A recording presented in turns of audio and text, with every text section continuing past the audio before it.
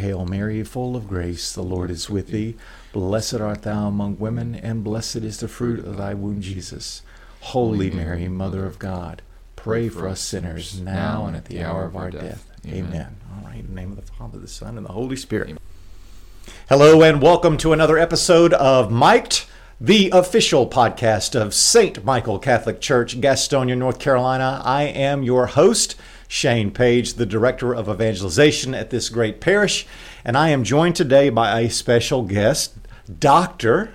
Richard Dell'Isola. You've been at our parish for about how long now? A little over a year. A little over a year. Mm-hmm. So, and you are a professor at Belmont Abbey. That's correct. And what do you teach? I teach psychology, a number of courses, so intro to psych, developmental psych. I teach some counseling courses and abnormal psychology as well. Now, you also provide some services for people here on marriage counseling. Is that correct? Yeah, so I'm a licensed marriage and family therapist. That's my trade, or kind of what I'm clinically trained to do.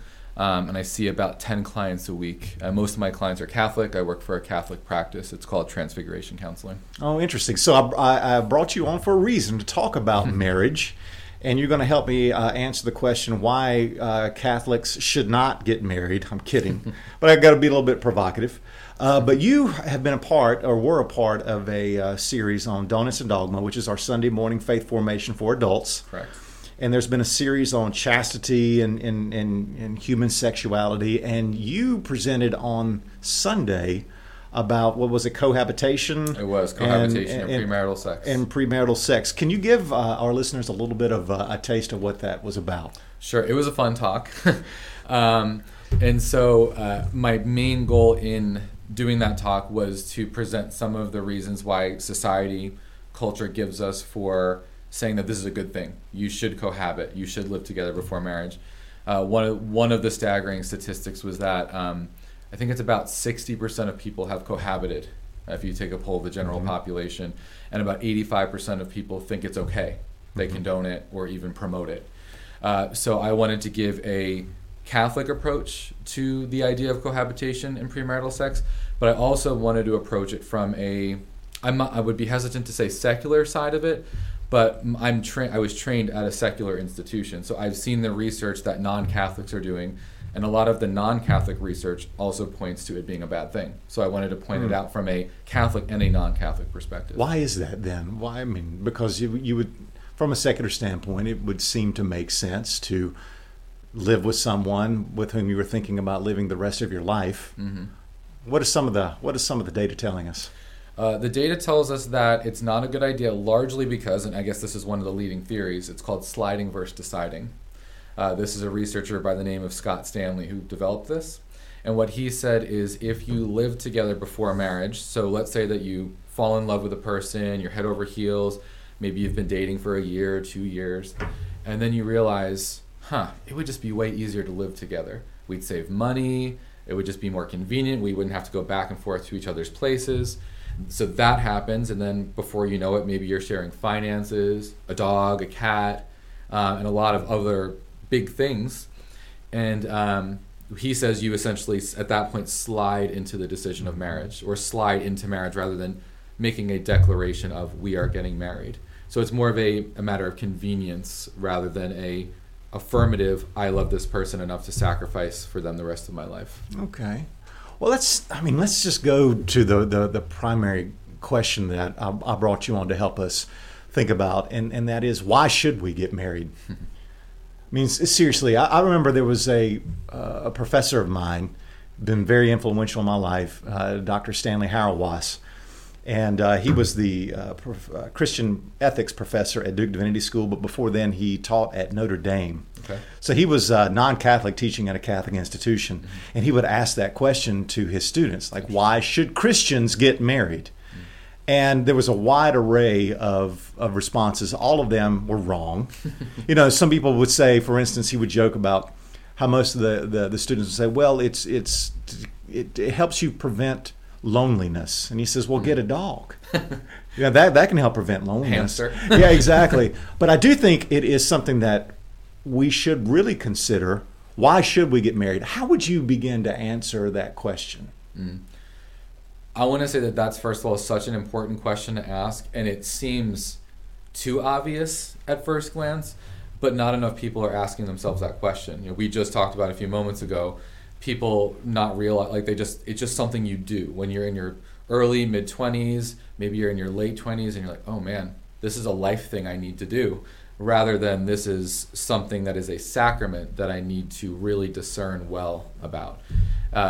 So the question, why should I get married, is vital, because, and I'm going to actually go to the end of some of the work I've done, or some of the end of the marital process. Mm-hmm. So I've done work with annulments, which is a tough process. Oh, yeah. And one of the key themes that comes out of my job working with folks with going through annulments is that they look back on their previous marriage and they say, like, it was just what I thought I should do when I was 25. And it just seemed like she was Catholic, I was Catholic, we should just get married. And they didn't ask that question, why am I actually getting married, beyond she seems pretty cool. Right, I have these feelings. 20s. Yeah, mm-hmm. Exactly. So I think it's crucial to ask that, because this is a sacrament and it's a vocation. It's not just another talk to us stage. about that. It's a sacrament, because that really is going to get to the heart of what we should be thinking about as Catholics about this. It's a sacrament. Mm-hmm. Explain what that means. Yes, it's a way that God conveys grace to us. And so, we think about other sacraments, baptism, Holy Eucharist, things like that. So we think about those sacraments and we think about how God gives us grace through those means. So when you say I do at the altar, it's not just merely like a civil agreement. It's God, sealing this union. And that's it's an indelible seal. It's not a seal that you can erase or undo. And so when we think about that discernment process, it's not just we're going to get some tax breaks. Mm-hmm. We're going to be able to buy a house because we have two incomes. This is sealed in the eyes of God. And if I want to get out of it one day, like some people go into marriage thinking, well, there's always an out. There's always a way out if it doesn't go well. And even some Catholics think that. And that's an important thing to note. Yes, I think that's important. One of the things that I discovered, or am discovering, since I'm no longer a Protestant, but when I was a Methodist pastor, as you know, in a lot of Protestant traditions right now, there's some confusion about marriage and what it's for. And I really think that you can trace back the confusion. And what we're seeing happening is that in the Protestant tradition, marriage was never understood to be sacramental. Exactly.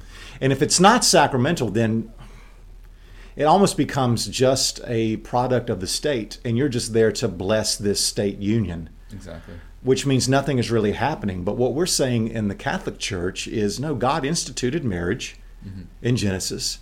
He promises that he's going to be like a groom to the bride Israel. Jesus comes as the bridegroom. The church is now his bride. That when a man and woman say, I do, at the altar, something is happening. Mm-hmm. It's not just the ratification of some sort of contract. Mm-hmm. Like something is happening in our souls. Absolutely. In that moment. What is happening then? What's happening is two becoming one. And not just in an abstract sense. And that's where I think we tie in the idea of sexuality a bit too. So when we think about when I was talking about cohabitation and premarital sex in that talk, one of the big points I made was, so I put up a slide on what is marriage. And then the next slide was what is sex. Mm-hmm. And I kept the slides the same. And I just changed the titles because it's literally marriage is two becoming one and sex in a sense is two becoming one.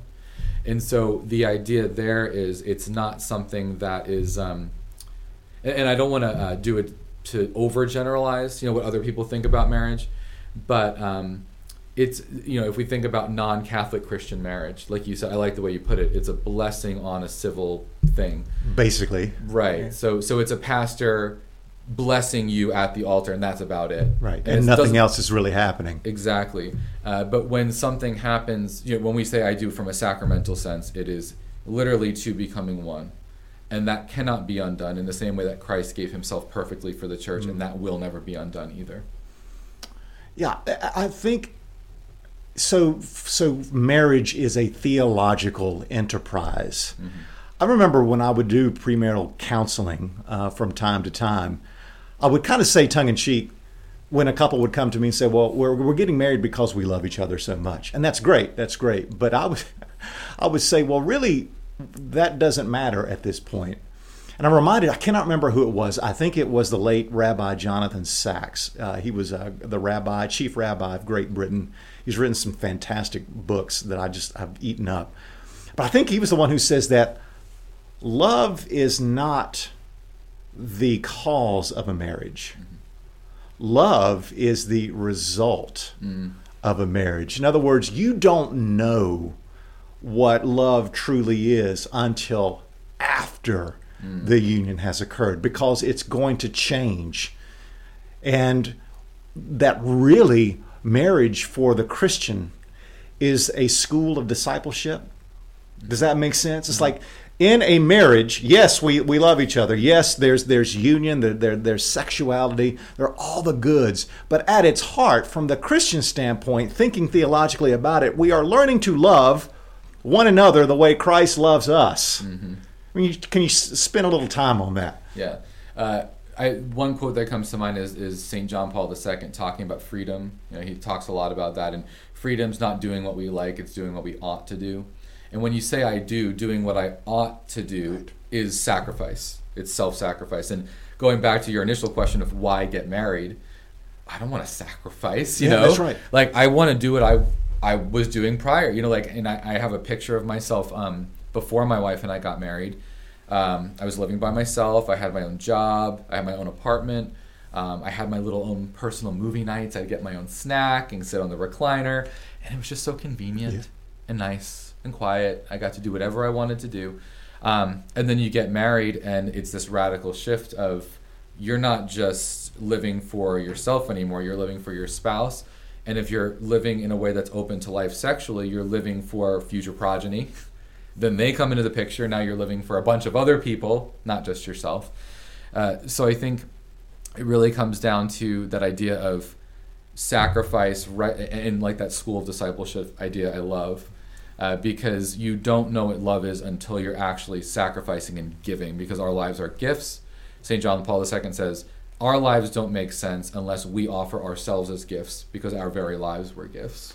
Yeah, I remember there was an article, this is going back 20, 25 years, and I will totally bungle the actual, what it said. This is a rough paraphrase. But I remember there was an author who was describing a couple, I think they had been married over 50 years now, and she was in the room with them, and I think it was the husband who was more or less bedridden, and asked the wife, can you help me sit up? And the author of this article extrapolated from that moment, like here they were as young people, like I love you so much, dancing together, to now saying, help me sit up. Wow. And then the author said that that's probably what real love is. Oh, yeah. It is getting to the point where you can say, help me sit up, which is a total transformation of the early love. So that's why you could say that love is the result of a marriage, not the cause of a marriage. Romance is good. I mean, that sets the stage, but it is a lifelong transformation. And if it comes down to sacrifice, would it be safe to say that marriage in the context of the Christian is a form of carrying the cross? I mean, it is self-denial. It is learning to will the good of another outside of yourself. You're making a great case for marriage, right? Sacrifice, self-denial, denying yourself and sacrificing fully for another person. But that was what Jesus Christ did, right? That's precisely what he did in a perfected way, in a perfect way. Right. We'll never attain that, but that's what makes this so beautiful. And that story you gave reminded me of one. My grandparents, they're both deceased now, but my grandfather, my paternal grandfather, he was diagnosed with severe dementia, I think about in his mid to late 70s, to the point where he didn't recognize any of his grandchildren. He ended up not remembering or recognizing any of his own children. And then the last person he sort of was able to recognize was his wife, my grandmother. And so my grandmother grew up in Brooklyn, Brooklyn, New York. She never learned how to drive. She took the bus everywhere. So when my grandfather was in this senior center or this nursing home getting very intensive care because he couldn't do anything on his own, my grandmother would take the senior citizen bus 5 days a week to his nursing home. She would help give him sponge baths. She would sing to him. She would shave his face, and joyfully. I mean, there were tough days, don't get me wrong, but she knew that was her vocation, was marriage, and to sacrifice till the very end. And my grandfather didn't fully even understand how much she was serving him. And that's another key point, is we don't do this for the praise from our spouse. We don't do this for acclamation. We don't do it to feel good about ourselves. It's solely for the good of the other. So then would it be wrong, I'm just thinking here out loud and spontaneously, what could go wrong, right? Would it be wrong then to think of marriage as Catholics as a form of self-fulfillment? Like that's the wrong position to take at the onset. And the reason I say that is because if you think about it from the standpoint of a sacrament, now you're one, it's indelible, this is permanent. You don't know then what's going to happen in the future, that it's fraught with risk. I mean, I remember saying to some couples that, the person you're marrying today or next month or a year from now could be a paraplegic. I mean, life is going to change. It's going to change. And we think of always in negative terms. That's not to say that, but that this is not going to be the same person I am marrying on the altar, that the person I am really going to be married to is yet to be. Does that yes. Are you following me there? Yeah. I'm thinking of when you said self-fulfillment, I think we could view marriage as self-fulfillment if we are very nuanced about it and we replace self-fulfillment with maybe like holiness, like growing in holiness. Right. Technically, you can make the case that that's a form of self-fulfillment, like we're becoming better people if we're becoming more holy. We have to put an asterisk next to self-fulfillment, though. Yeah. We have to be really careful about how we define it. Yeah, so that would mean then, if you're not married to the same person 10 years from now that you are today. And how long have you been married now? 6.5 years. 6.5 years. I've been married for 20, and I'm not the same. By a little bit. Yeah. I'm not the same person, and my wife is not the same person. Then doesn't it follow that we always marry the wrong person, and that we should always say that to premarital couples, like you're marrying the wrong person, and by which we mean the person you're marrying today is not going to be the same person later, and that's the risk of marriage, and that's why we have to think of doing this in the context of doing God's will in terms of discipleship, learning how to love someone who is yet to be. I mean, we're always in the process of becoming, and it just pops the balloon of this false narrative that the person I'm marrying today is somehow going to complete me. We're both evolving. Yeah.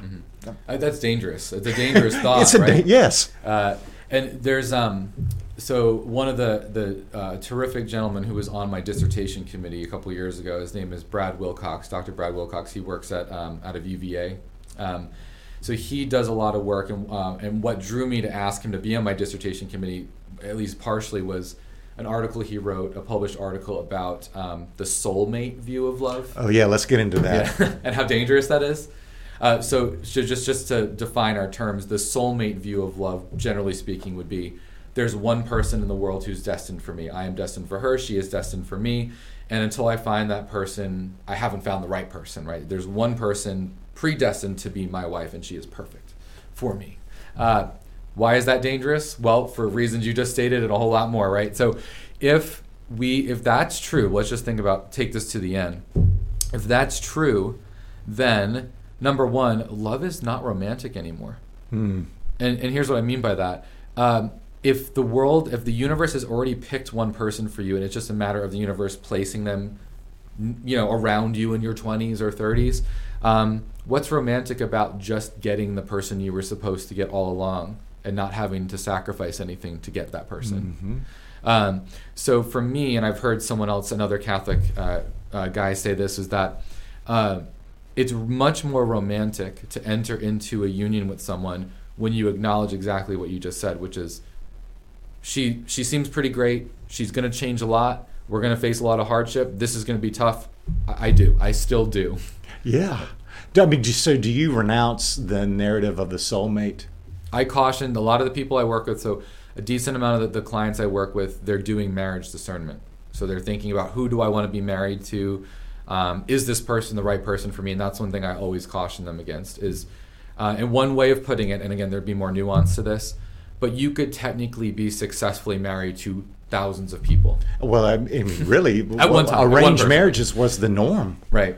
For centuries in the ancient world. They were arranged. Nobody fell in love with each other. They didn't court or date for a number of time. It was just an arranged marriage, and yet they lasted. Right.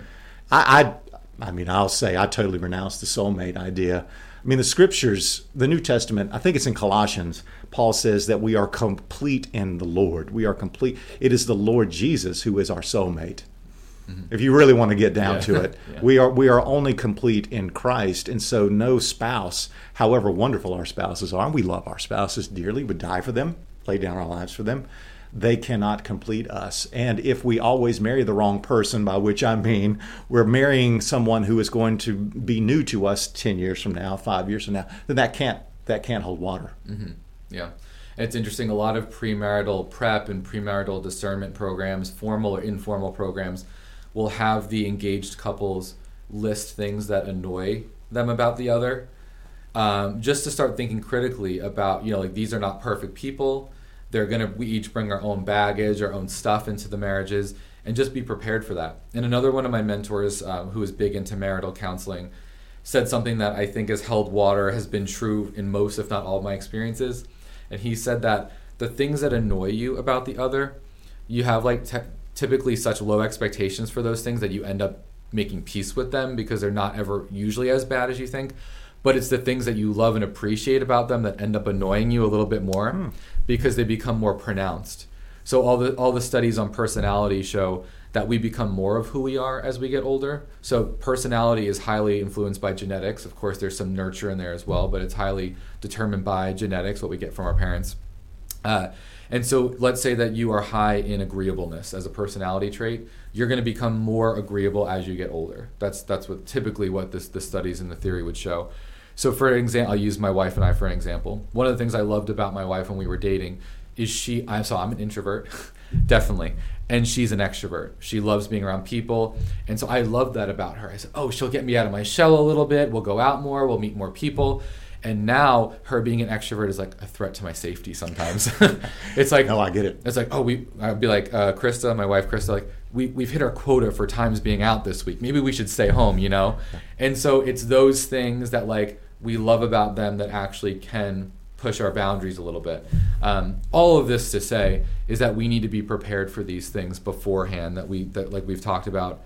It's not going to be a walk in the park. There's going to be challenges. Oh no, I joke with people. My wife is just so wonderful, and she's got such a servant's heart, and she's very holy, and she weeps when she's praying. She would not want me saying that, but she's someone who has the gift of tears, and I have none of that. I'm like, wow, But the first few years of my marriage exposed me for who I really was. I never realized how selfish I was until I was married. And just all of my flaws were just out in the open with this person. It wasn't intentional, but I guess I had to see it, and my marriage has helped reform me as a human being in the Lord. Yes. Does that resonate with you? I mean, can we think of marriage as like an exposure? It's a mirror. Yeah. Yeah. I mean, it exposed me too, and it still is, right? Every day. The things that you get away with, so to speak, when you're not dating or you're not married, especially, those directly impact those around you, and you live under the same roof. So it's not like they're hard to conceal, those imperfections. And again, that speaks to the idea of sacrifice, that we're sacrificing to help each other get each other to heaven. I mean, that's, we talk about what's the point of marriage, getting each other to heaven. Well, let's get into that. So really the ultimate question then is why should Catholics get married? It comes down to Jesus. Am I called to this, and can I be a better disciple? Because when I think of marriage, I think that it can help me and those called to it to practice the virtues that Jesus calls us to exercise. I mean, for instance, he says things like love your neighbor. Okay, well, my spouse is my neighbor. But he also says love your enemy. And can't your spouse be the same? At times your spouse is your enemy. and that we must forgive 70 times, 7 times. Just this constant. I mean, forgiveness is what holds a marriage together because it's perpetual forgiveness. We just learn to love as Christ loves us, and it transcends our emotions. It comes down to the will, and I'm talking too much. I remember I once gave a sermon on the vows. This was in the Methodist tradition where you asked the bride and the groom, like, will you love one another? Will you comfort? Will you, and forsaking all others, will you remain faithful to each other as long as you shall live? And I remember saying, notice that the church does not ask, do you love? Or do you care? It is, will you love? Will you comfort? I mean, that's future tense, which means real love in a marriage comes down to the will. You got to do it. And it's greater than your feelings. We just don't put a lot of stock in feelings. And you shouldn't in a Christian marriage, called to self-denial and called to forgiveness, to forgive one another so that we can love as Christ loves us, because Christ didn't feel like loving us. He did it because of who he was. Right, and Christ's love for us was not simply a feeling. Yeah. It wasn't just an affection. Of course there was that, but it was far deeper than that. Yeah. And so the things that hold us together, and this is something I work on, and actually the bulk of my research was on value and goal congruence and how that predicts couple stability in a marriage. And so making sure, and so this is, it's connected to getting the couple to heaven, and it's also, how do we think about this from the very beginning when we're discerning marriage? It's making sure that you know very well what the sacrament means. Right? And so you know that you're getting into something where the goal is to get your spouse to heaven. Because if you're helping get your spouse to heaven, then you're probably helping yourself get to heaven Okay, too. so your life is no longer about you anymore at marriage. Right. So there's this idea, and going to the idea of kind of how to go about this. Like, what are some of the dispositions or traits that one could possess? It's really interesting because as someone who I consider myself to be a Catholic therapist, so I incorporate some of the secular non-Catholic theory that holds water and coheres with or aligns with our truth. But I also, of course, place a huge stock in prayer and our cardinal virtues and things like that. The secular research would say 3 of the main virtues that we should seek after are forgiveness, gratitude, and humility. So that is non-Catholic, just non-Christian theory on what makes someone happy. They call it subjective well-being. I mean, if you look at those 3 words, first of all, like, what is the Bible? It's like those 3 words, right? In Jesus Christ and more, of course. But and then we have those cardinal virtues, and we need to be prudent, right, as being the king of the virtues. So that means knowing what we're getting into, right? That's key to me, is knowing very well what the vocation of marriage entails, and not being surprised totally surprised at least, when you get into marriage and you realize, oh, this isn't like the rom-com Hitch or something like that. It's not a romantic comedy. It's not anything like I've seen. It's actually embodied in, like, I don't know, the sorrowful mysteries. Oh, it's a mess. Yeah. And it's just daily life. The daily grind, the humdrum of things. But isn't that where faithfulness is often forged, in the dailiness of life? I've got another question though. Then, since marriage is really the school of discipleship, it's where we learn how to love as Christ loves us. I think we can both agree on there. That really does, I think, have implications on what children are for. We really can't get into that. But they're about Jesus too, not just to have because that'll fulfill us, which is not true, although we love our children. Why is it then that so often, even especially in the church, we kind of think, well, I guess I'll grow up, I'll get married. But when you read the New Testament, you have Paul. I mean, I can imagine St. Paul coming before the congregation and standing behind the ambo or the pulpit saying, why are there so many married people here in the church? Please explain to me why all of you people are getting married, because we never really think about this. But Paul in 1 Corinthians 7 says that the better way is the way of singleness. Do you know what that passage I'm talking about? Yes, yeah. So why do we never talk about that really the default vocation in the Bible is singleness, and we never really talk about singleness a lot as a form of vocation. We talk about marriage, we talk about the religious life, but isn't singleness also a part of this? But anyway, go back to the first question. Can you imagine Paul saying, please explain to me why we have so many married people here, because I specifically said it is better not to marry than it is to marry. And we'll get into, of course, reasons why marriage is a great, wonderful thing too. Yeah, you might at St. Michael's, you might have a few people walking out mid homily, right? Yeah, that's right. No offense, St. Paul. Yeah. But yeah, I mean, well, let's think about it. So marriage is difficult. That's been the general theme, and so I think what he's essentially saying is, are you prepared to enter into such a sacrifice that has the potential to take your eyes off of Christ? That's right. Because if you I'll speak personally. I love praying the rosary. With 2 young children, married, a couple jobs, it's really hard to get a rosary in sometimes. It's really hard. I have all these fantastic visions for what I would like for my spiritual life is for me to wake up at 5 a.m. every morning, go to our home altar, start praying, and be so deep and meditative in prayer that I start elevating in the sky, right? And I start having there's a Marian apparition, and there's all these things, but more often it's okay, I've been up 4 times tonight with our daughter, and I'm tired, and I have to go to work in an hour, and let me see if I could sneak a couple decades in on the way to work, things like that. So I think that's the start of the conversation. It's really difficult. Yeah, I mean, Paul says that. He says that the unmarried person unmarried Christian disciple can focus on the Lord, but the married person will be distracted by the cares of this life. And then he says, but I would spare you that.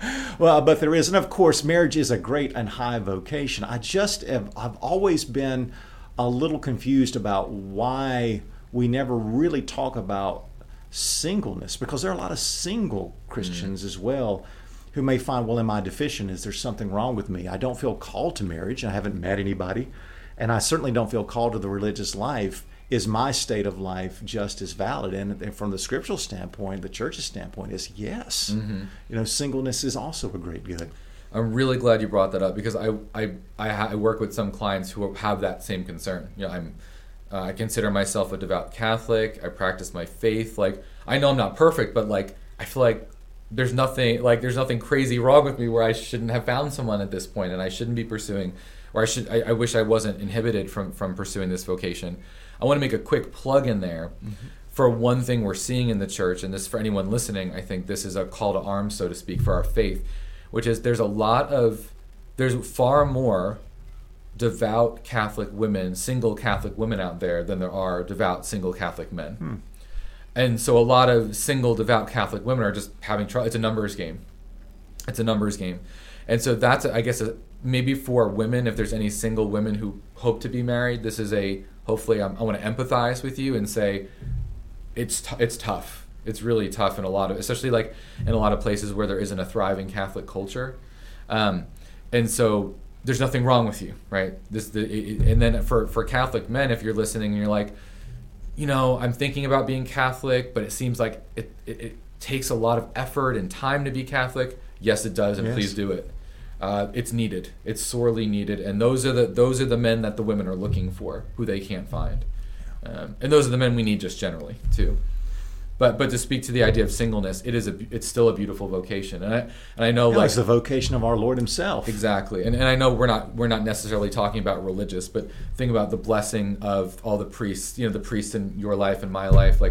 There was I'm a revert. I'm a Catholic revert. So there was a priest in Manhattan, Kansas, by the name of Father Gail Hammerschmidt, who ministered to me during my reversion.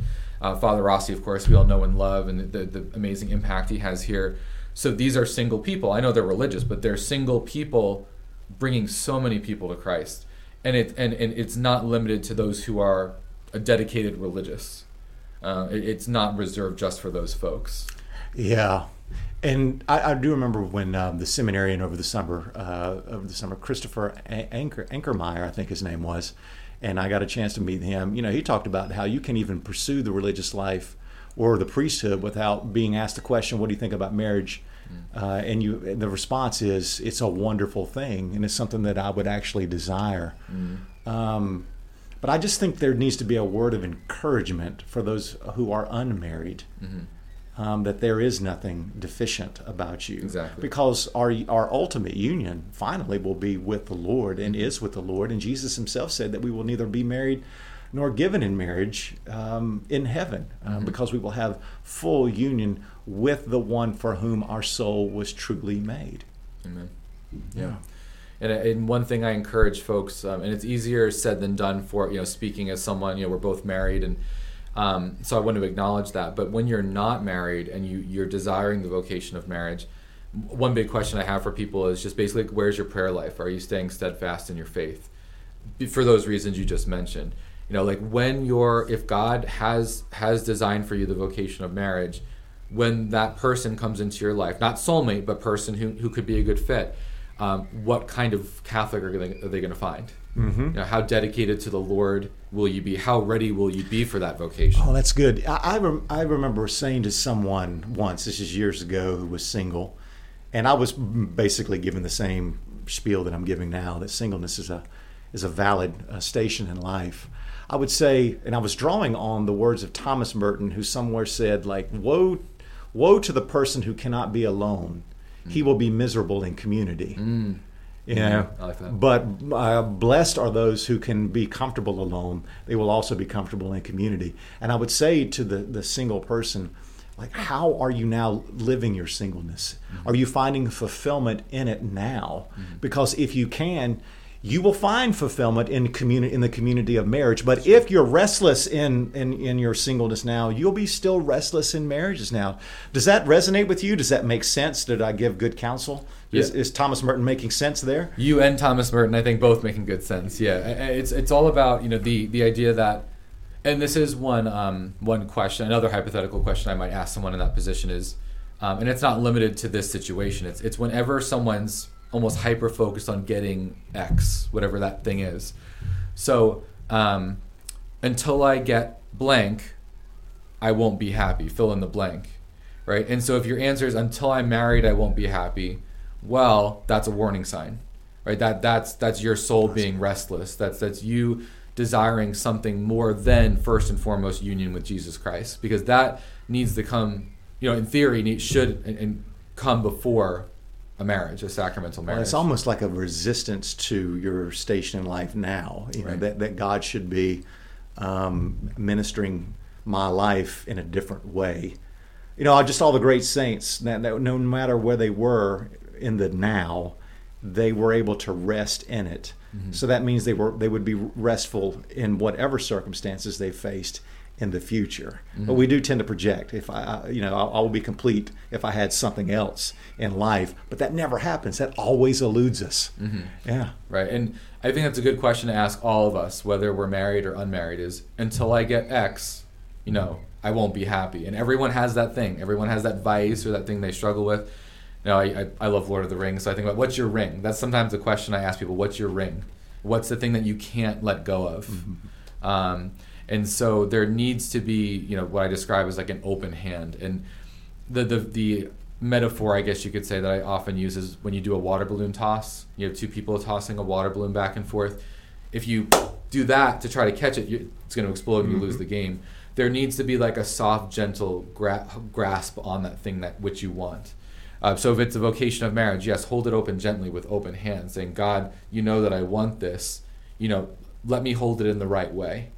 Because I don't want to say, single folks, forget about marriage. You just have to be single and be happy with it, right? No, it's a great and beautiful thing to desire it. It's just rightly ordered, right desire. Yeah. So in the last couple minutes we have here, as you're giving counseling to married couples, where do you see the sources of healing coming in? What is happening when you're seeing marriages finally experiencing the gift of healing? What's happening? That's a great question, and I think one of the myths that I want to dispel too is, I'm a Catholic therapist. I see mostly Catholic clients, so that necessarily means I see Catholic couples, right? So just getting married to a good Catholic person does not mean like, game's over. Sure. It's easy now, right? Because then the battle is what we've been talking about, is how do I sacrifice well? How do I give of self? So one thing, I meet with couples who are struggling with lots of conflict, a lot of arguments and disagreements, and There's a lot. That would be another. We could do a few podcasts on that. I think it'd be interesting. But in short, I tell them a lot of the things we've been saying. One of the first things I review to them is like, number one, how's your prayer life? Are you praying? Well, how's your individual prayer life, and how is your couple prayer? Are you praying together, and are you praying individually? One of the things I love, and this is a quick side note, but one of the things I love is you see the fruits of living out the faith well manifest in our bodies and our brains. So if you can get to a place where you're praying fairly well, you're practicing impulse control, you're practicing patience, mindfulness, like all of those things that are quote unquote like secular ideals, we just call those like good emotional health. And so that's one of the things I love about our Lord is that the things that we do in our prayer lives, for example, pay clear dividends in our emotional lives too. So that's a quick side note. But I asked the couples about their prayer lives, and I also just one little tip I give them is what I call a mercy pause. So if you feel like you've been wronged by your spouse, you feel like an injustice has been done against you, to reflect on one of those sorrowful mysteries, let's say, and reflect on the fact that you actually got into marriage for that, not to avoid it.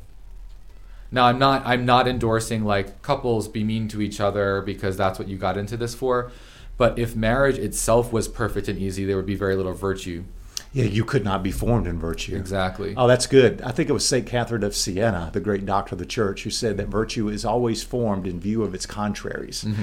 Mm-hmm. And I love that because it's put so succinctly.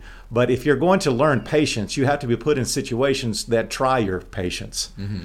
You know, if you're going to be a temperate person, someone discipline the appetite, well, that happens in the abundance of food. Mm-hmm. And that's good. You're asking for conflict then if you want to be formed in virtue, is what you're saying. Yeah, and Focus, which is one of the Catholic premarital programs, what they'll even say is that, and the research shows us that if couples aren't having tough conversations, they usually don't last. Like the research shows that not engaging in tough conversations and even conflict is associated with higher marital instability, more marital instability. So it's not a bad thing, it's just how are you going to go about it? And that's where that idea of a mercy pause comes in. So let's say that, and let's use a non-marital example. Let's say that you said something to me right now that offended me, okay? And let's say that it was objectively speaking like mean, cold-hearted, right? I have two choices. Do something like that right back to you, or what would Christ say? Something like turn the other cheek. So the mercy pause would be, okay, Shane is a brother in Christ, right? I'm called to love him as a brother in Christ. Did he do something that was unkind to me? Yes. But what is my mission in life? It's to deal with those things precisely in a Christ-like way. And in a truthful way as well. Yeah. So that goes back to Jesus saying when a brother offends you, go directly to him eventually. Mm-hmm. And in marriage is the same way. Don't avoid the conflict is what the Lord is saying. Mm-hmm. Actually approach it and express it and tackle it head on, because that's how reconciliation happens. Right. Yeah, and of course conflict, I mean, what story does not have conflict? If there's no conflict, there is no story. It's not an interesting. No one would read a story without conflict. Yeah. And so marriage and conflict really go together, but that's a part of the story that God is trying to do in us and through us, so that we will be formed in virtue, so that we can help each other get to heaven. Marriage as a school of discipleship, I think it will be so much better. A better approach than understanding, marriage as the fulfillment of all of my desire, because not even marriage can accomplish that. Only Christ can do that. Exactly. Yeah. Well, Dr. Dell'Isola, thank you for joining us on this podcast.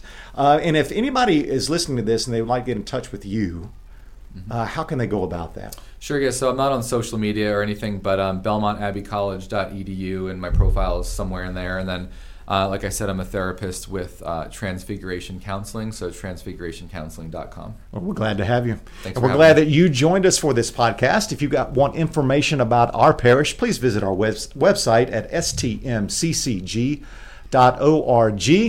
You can find also my email address and my contact information on the website. Father Rossi will return next week. But until then, on behalf of Dr. Dell'Isola, Father Rossi, I am Shane Page. Thank you so much for watching and or listening. We'll see you next time. God bless.